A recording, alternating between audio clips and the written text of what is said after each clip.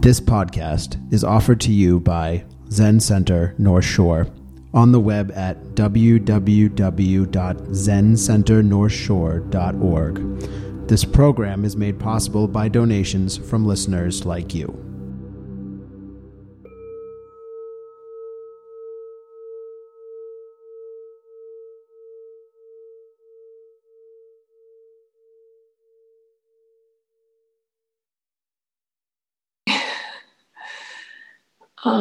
It's good to see you.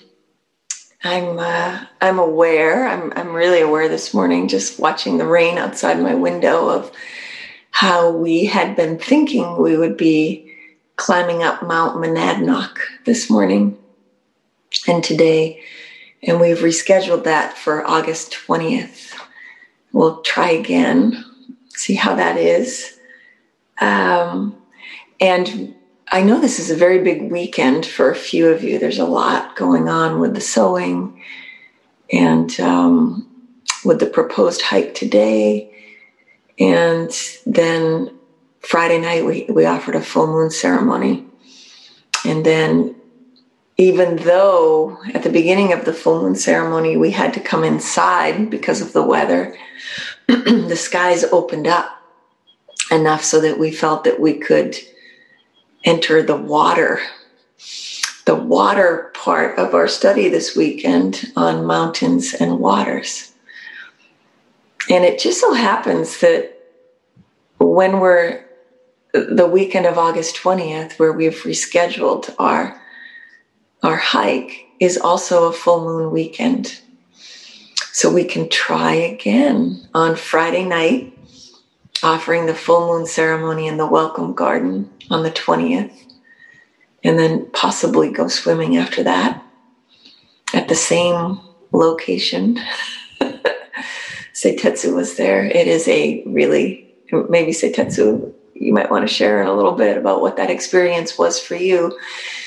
Because what I thought I would do this morning, not thinking until yesterday that I would be offering a Dharma talk, thinking that Mount Monadnock would be giving the Dharma talk today, I thought I would read a little bit from Dogen's text, the Mountains and Waters Sutra, he called it, with a translation by Kaz Tanahashi. And this appears in Dogen's great collection of works called the Shobo Genzo, the Treasury of the True Dharma Eye. And as I'm thinking about this morning, and as I was reading through it this morning, there are two things I just want to say before I just read. One is how Dogen Zenji, I really do feel, especially this morning, has a way through his teachings, through his own inquiry and his own awakening, and how he recorded that. The recorded sayings of Dogen Zenji, the Eihei Koroku. It's this vast compendium of Dogen's mind, how he understood what it means to be alive. To be alive in the human realm, right in the midst of what we call politics and all kinds of other things. Just the challenges of being alive, being human, and going through the course of one's own life. And there's a way in which, in the language of Dogen and just the imagery of Dogen, there's such an opportunity to kind of extricate ourselves from the morass of dualistic thinking, of a dualistic way of dealing with being alive. So I'm seeing it this morning, this teaching of Dogen, as freedom from this and that, you and me, good and bad, success and failure, virtue, non-virtue, delusion, enlightenment.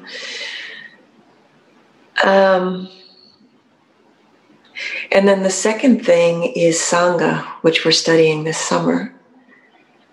I'm feeling this morning this dance of self and other, this dance of the individual experience of being alive, of being in our life and dealing with that. And then coming into a Sangha situation, coming into practicing with others. And this morning, there's a lot to say about Sangha. As we know, this summer, we're hearing from different people about their view, their experience of Sangha. But this morning, what I'm feeling is how helpful it is, how verifying it is to be with others in a conscious and intentional way, to receive, in this instance, the natural world, to receive the beauty, the magic, the wonder of the natural world, and as a means to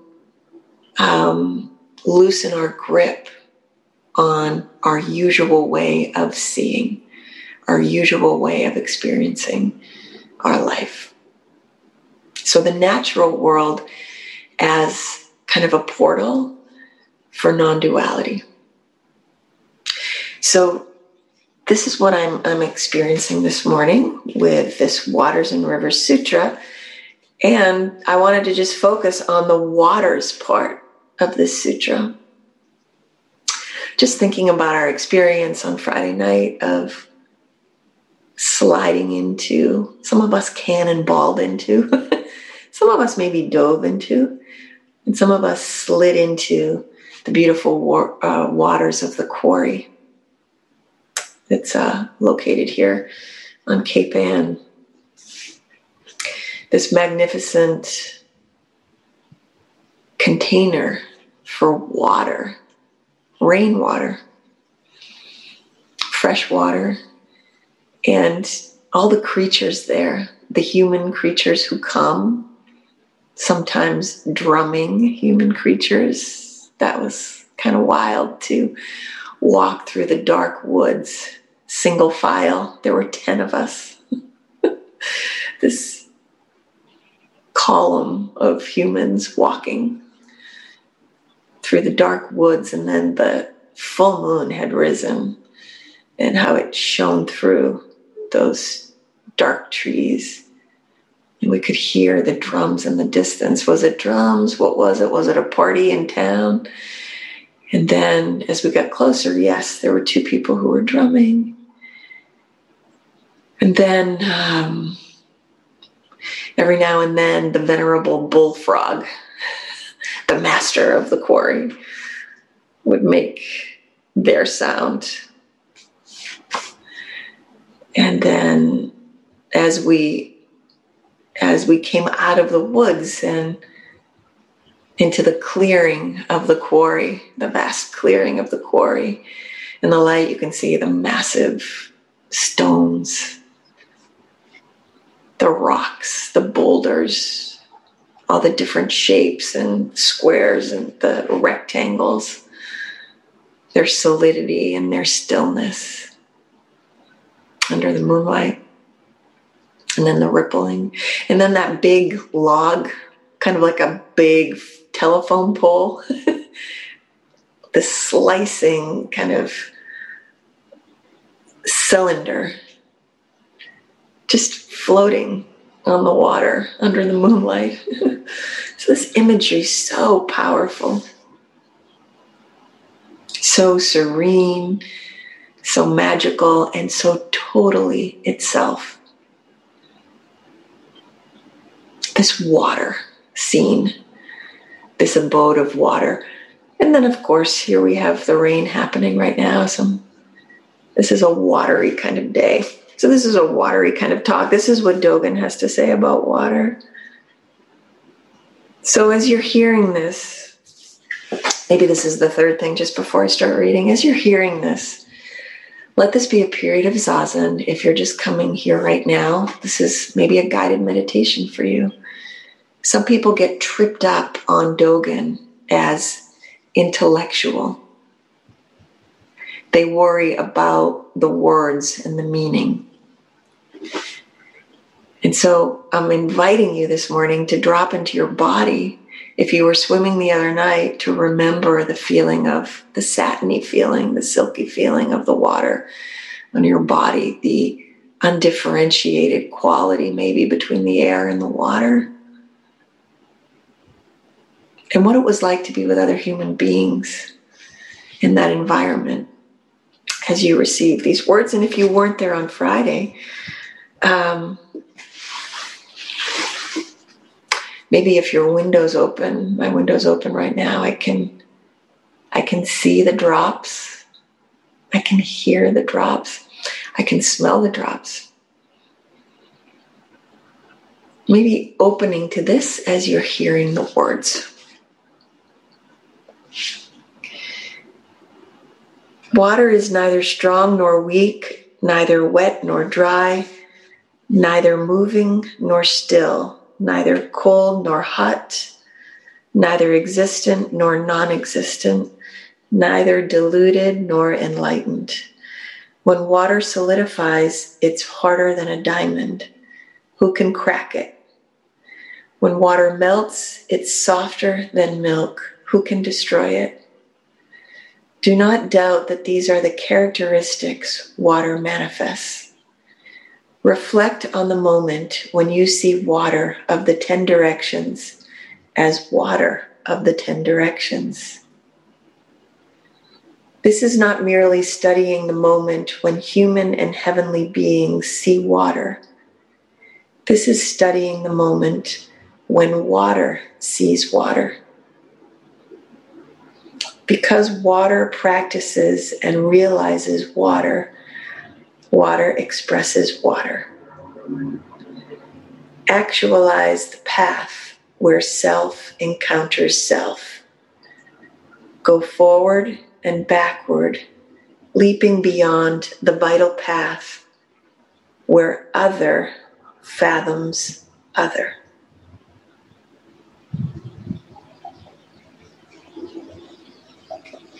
Right now I'm feeling the wind coming through my window. I'm hearing the breeze. I'm feeling it on my body, on my face.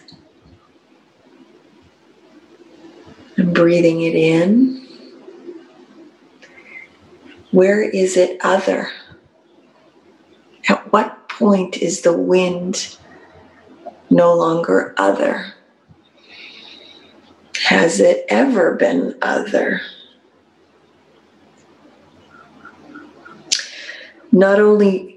Not all beings see mountains and waters in the same way. Some beings see water as a jeweled ornament, but they do not regard jeweled ornaments in water. What in the human realm corresponds to their water? We only see their jeweled ornaments as water. Some beings see water as wondrous blossoms, but they do not use blossoms as water. Hungry ghosts see water as raging fire or pus and blood. Dragons and fish see water as a palace or a pavilion. Some beings see water as the 7 treasures or a wish-granting jewel. Some beings see water as a forest or a wall. Some see it as the Dharma nature of pure liberation, the true human body, or the form of the body and the essence of mind. Human beings see water as water. Water is seen as dead or alive, depending on the seer's causes and conditions. Thus, the views of all beings are not the same. Question this matter now.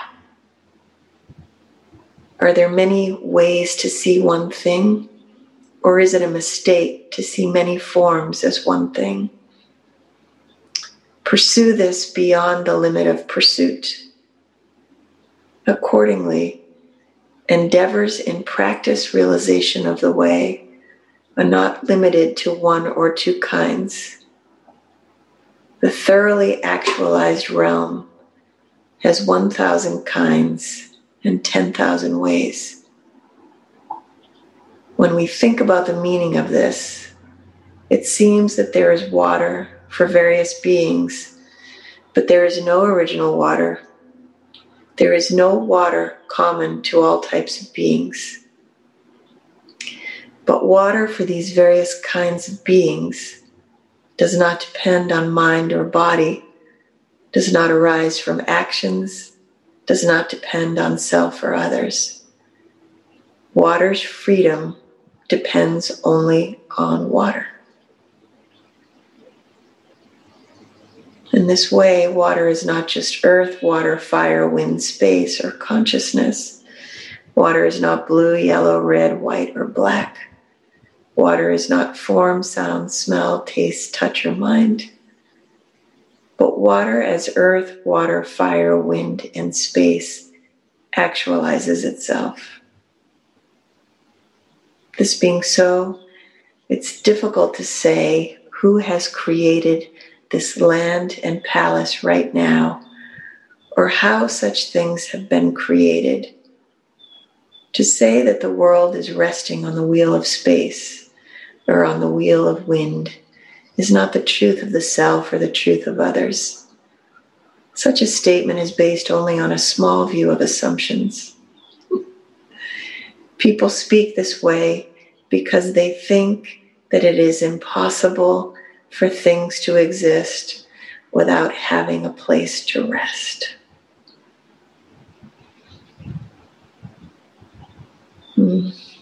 One more line.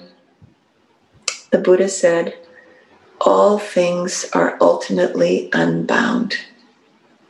There is nowhere that they permanently abide." Okay.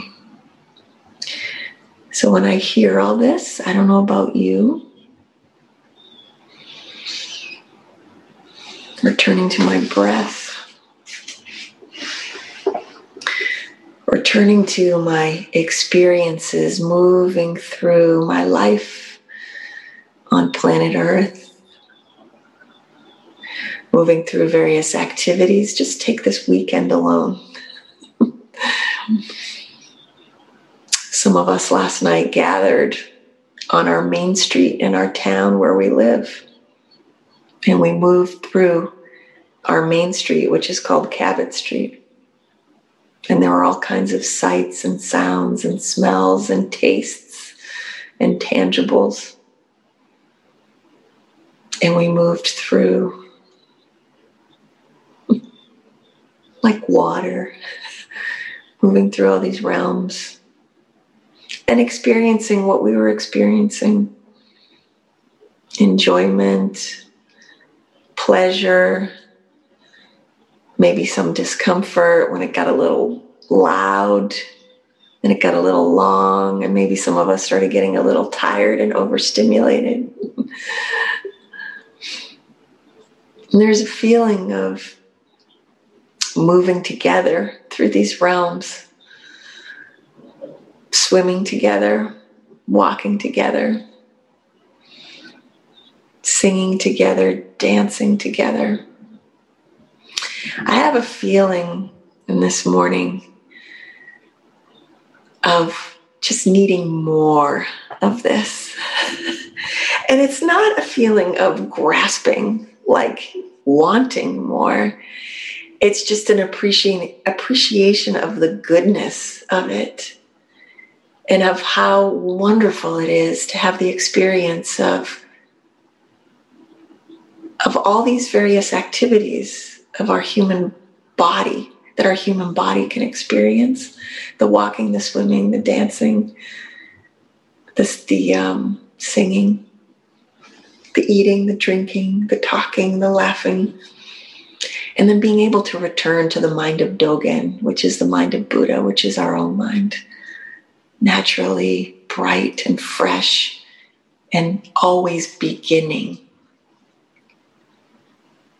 Always the invitation, the opportunity to loosen our grip.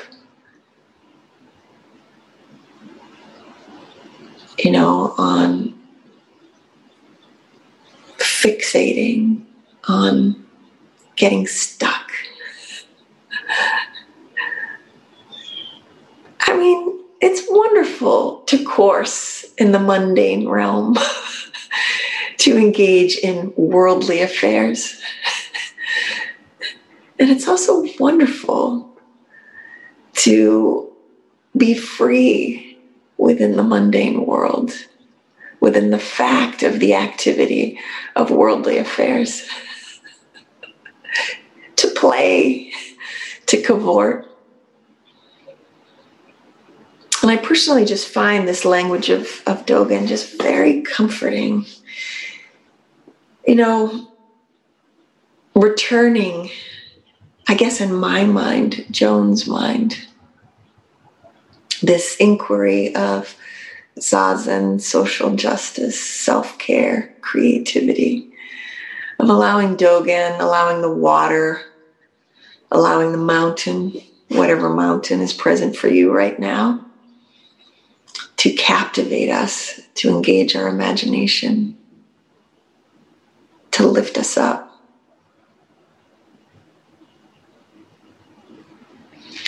And to not be so sure, to loosen our grip that the mountain and the water is not us, that we're not othering the mountain or ourselves or each other. I feel very excited for our town, our city right now, because of the feeling of the change that's coming. It's already here. I felt it in our communal dancing, where we came together last night, and the karaoke song of Bob Marley's voice. Don't worry, Beverly, about a thing, because every little thing is going to be all right. The three little birds, the triple treasure. Let me see if I end a little bit here with just Dogen, a little bit more. The section on a little bit more on these dragons and fish. You know, Dogen, if what Dogen was saying a few minutes ago is the various perspectives of various beings on the so-called same thing. How do dragons and fish see water? How do heavenly beings see water? Not just how do human beings see water. So Dogen says, now when dragons and fish see water as a palace, it may be like human beings seeing a palace. They may not think it flows. If an outsider tells them what you see as a palace is running water, the dragons and fish may be astounded, just as we are when we hear the words, mountains flow. Nevertheless, there may be some dragons and fish who understand that the railings and pillars of palaces and pavilions are flowing water. Quietly reflect and ponder the meaning of this. If you do not learn to penetrate your superficial views, you will not be free from the body and mind of an ordinary person. Then you will not thoroughly experience the land of Buddha ancestors, or even the land or the palace of ordinary people. At this time, human beings deeply know that what is in the ocean and the river is water, but do not know what dragons and fish see and use as water. Do not foolishly suppose that what we see as water is used as water by all other beings. You who study with Buddhas should not be limited to human views when you see water. Go further and study water in the Buddha way. Study how you view the water used by Buddha ancestors. Study whether there is water or no water in the house of Buddha ancestors. So this study, again, coming back to what I said earlier, let this study not be just an intellectual study.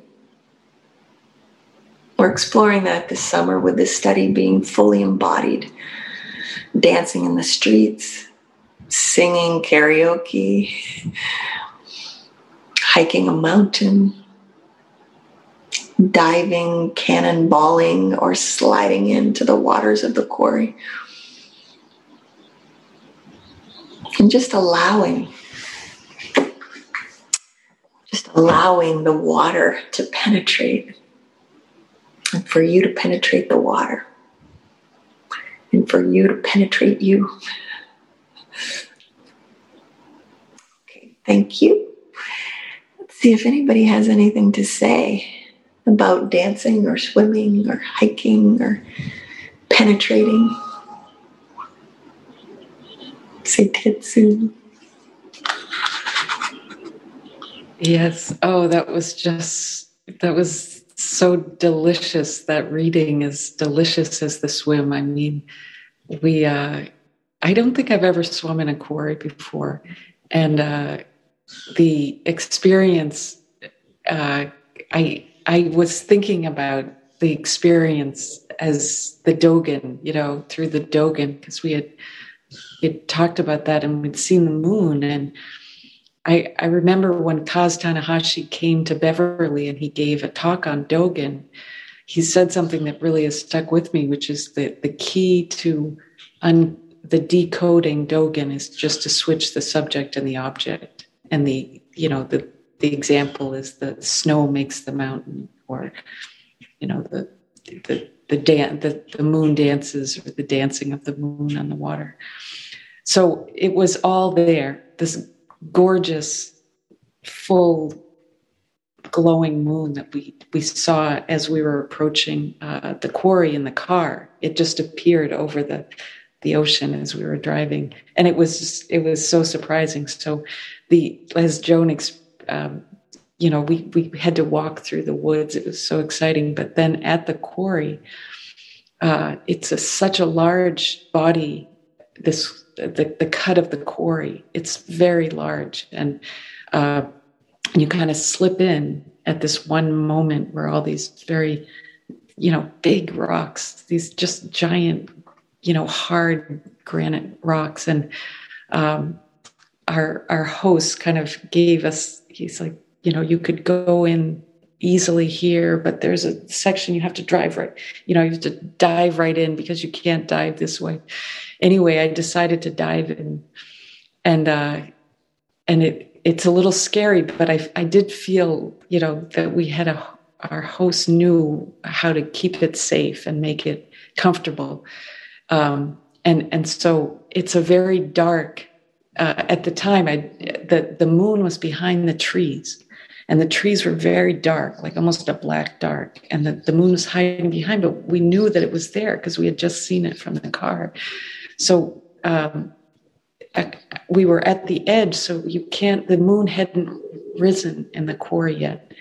So I said, well, can we swim across? Most people didn't want to swim across, but two of us slowly went, backpedaled out, further and further and further. And you see the moon rising, the little white, coming through these black, really dark trees. And then all of a sudden we were, more than halfway across, and there's the moon rising above these trees. It was glorious, this big white moon. And the experience for me being in the water, it was so warm, and the texture was different. It was like kind of just a very enveloping kind of texture.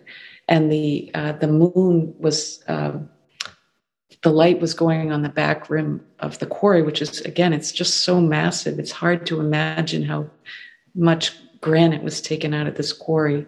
And we were told it goes down 700 feet. And so I'm out there thinking to myself, how many times my body, that is, if I'm 5 feet, and then it goes down. And it was so, it was such a great experience. And then we kind of quietly came back. And at one point I decided to go under the water, and it's kind of scary because, you think about the fishes. I'm wondering, are there any fish in here? Because it's so big. But I decided to go under the water, and it was black. It was gray. There was no color in the water. It was such a strange experience. I'd never felt that before. And then, and then we came out, and then, and the moon went back in. And I just think of that beautiful reading about Dogen, and that, the moon and the water and all of the different ways that it was illuminated, even the stars, because for some reason, even with a full moon, you could see the stars, but it was an unforgettable experience. And I don't know, to me, that all the relationships of everything that went into it, and how different the moon was in every aspect. So that's, thank you so much for that experience. That was really special. Thank you. Thank you for saying yes to it. A lot of this is like, trust me. I wanted to say, Seitetsu, as you were speaking, I wanted to share that, religion, the origins of religion and religious practice, of course, in ancient times, before ancient times, like primal times, were of course connected with the natural world. And I think one of the big problems we have these days with religion is that it's become so far removed from the natural world. It's become so institutionalized in buildings and, politics and money and just, power, hierarchy and stuff like that. And one thing I appreciate so deeply about Zen training is it is one religious practice that's still deeply connected with the natural world. A monastery is called a mountain in Japanese. And your training, I was so aware of my monastic training that I was not just being trained by the human teachers, but by the rattlesnakes and the scorpions and the tarantulas and the big cats. I saw a mountain lion once on the road. And the creek and the 116-degree temperature sometimes in the summer and the dry heat and the cold of the winter without having heat in my cabin, and feeling the little glow of the end of the incense stick when I would offer incense at the end of my practice day, going back to my cabin to offer the end of the day gata by myself in my cabin before going to bed. I'd light a stick of incense, offer it, and say, this evening as I sleep, I vow with all beings to still all things and put an end to confusion. And bow when I get into bed. And that would be about 9:12 every night. Because you're up. I'd be up at 3:15, and that comes quick. But that little ember in the cold, in the cold night, that little ember was so warming. So all of these elements of the cause of the planet, I guess, the cosmic world, I don't even know, fire, and the earth, the mountains, the sky, the air, the stars, all of it was training me. All of it was training me. And that's what we're returning to, even here in Beverly, even here in the cities, even here on Zoom. This is what we're returning to, allowing this to train us, which is just a return. It's just a joining back again, a harmonizing with. And so that's the invitation of Dogen. And there's also an invitation in there to not Because in the morning, the gatha that I would chant, waking up, lighting a stick of incense. This morning as I wake, I vow with all beings to see each thing as it is and not to forsake the world. So there's nothing to reject here. There's everything to give rise to compassion for, And so there's this mutuality. This is what I'm trying to get at with the mundane, the world, the worldly realm, and then this cosmic Buddha realm. They're not in competition, and this is, Seitetsu, as you said, as Kaz understands it, as he phrases this decoding, this switching up subject and object is a practice of dealing with duality, of playing with duality, of seeing about coursing in a non-dual realm without denying duality. And so the natural world is so helpful in this inquiry for it to not become intellectual. But let me see if there's anybody else. Jikan, I think you may have the text there with you. Jikan is leading the hike from Mount Monadnock, and part of the hike is we'll be bringing the text with us and sharing, reading on the mountain, reading Dogen on the mountain. I'm wondering if there's anybody else who has anything that you'd like to share about anything at all, related or otherwise. Hi, Paula. And then Troy. Or is Troy just waving? Paula, did you want to say something? Yes, I wasn't muted. Hi. So I started out yesterday floating in a kayak in the water in a lake. So even though I missed the going into the quarry, which I want to do next time, that sounds so beautiful. Just dangling my hands in the water and seeing all the plants beneath the water, and the birds. We saw a blue heron landing, and so I could really imagine the water while you were reading. Yeah. And then, last night, like kind of the fun and being with people and seeing everything that was happening, in Beverly, in our town, was just so, I don't know, it was just so fun. And I can relate when you said that you want more of that, because like, everything that yesterday was, like, I want more of that also, all of it, the whole thing. So, yeah, that's it. Thank you, Paula. Yes, thank you. Yeah, there's a feeling of, it's an okay desire to have the desire for more connection, for experiencing more the truth of interconnectedness with each other in the human realm, and then beyond the human realm, the animals and the water and the mountains and the sky. Yeah, that changes everything when we return to that sense of interconnectedness. Anybody else? Troy, did you want to say something, or were you just saying hello? It's good to see you. I was just waving back at Paula because she was waving. I guess she was waving to speak. But I can just express some gratitude for this online group that I'm feeling right now. And how much longing I have for Sunday. We talked about the importance of experiencing the natural world together with others, or something to that effect. I'm paraphrasing. And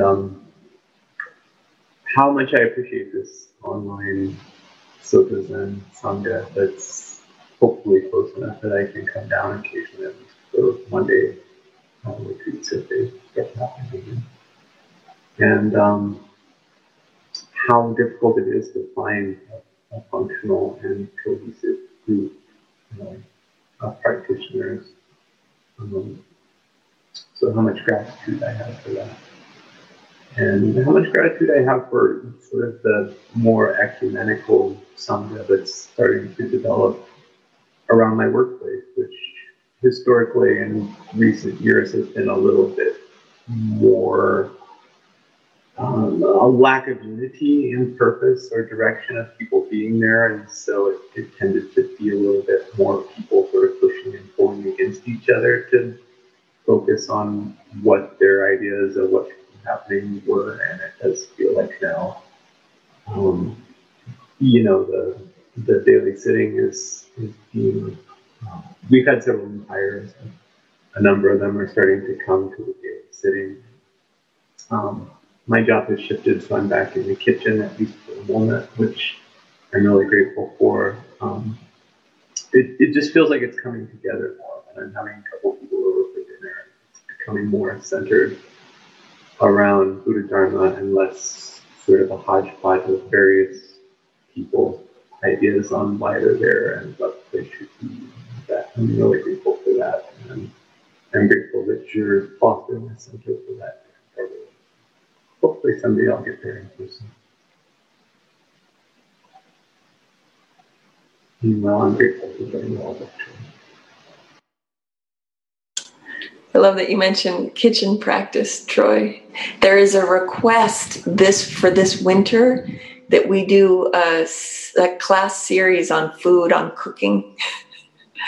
And so, of course, we would be returning to Dogen for that, the instructions to the cook, and that there would be actually food prep. So we would have our phones propped up in our kitchens and we'd be cooking together. I don't really know how this is all going to work, but maybe Ed Brown will return for that. There's a Sangha member who's a wonderful cook who is just beginning to study the precepts.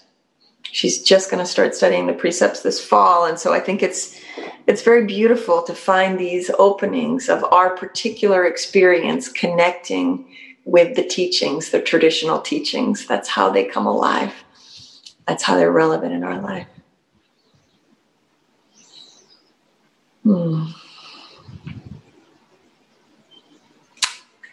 All right, any last thoughts from anybody?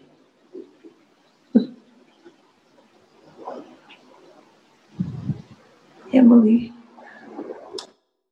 I was just thinking about how our Dharma names carry these elements. I think Jikan, if I'm not mistaken, you have a mountain in yours, right? And Seitetsu, you have the bamboo path, and I have the luminous valley stream. And I just really, when you said that very first line, water is neither weak nor strong, I think you could say that about either of the other two elements too. A mountain's not weak or strong. A bamboo path isn't weak or strong. It's elemental. There's just some invitation there that I find so moving. Just feeling that this morning and really, really, really, really enjoying it. That's all. Thank you, Kenho. Yeah. In every Dharma name, there is an image, word, an image from the natural world. A creature or some kind of, what's the word? Something from the natural world that's a very strong image that has its own life. So it's not just abstract, it's tangible. Yes, absolutely.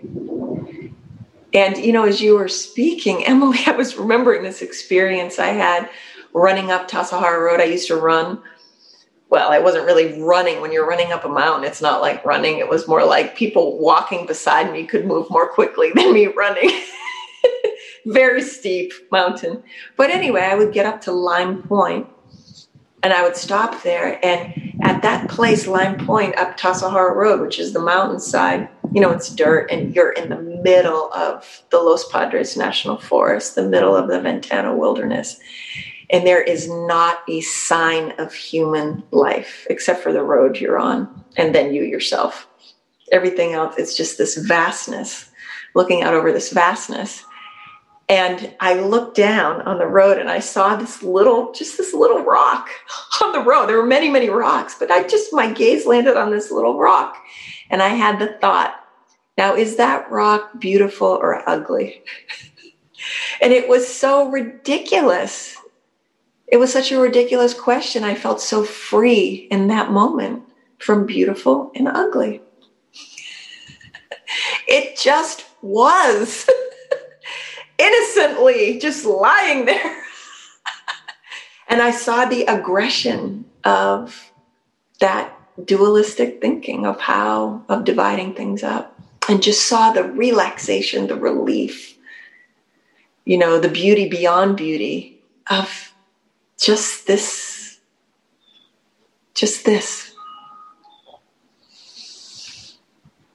Yeah.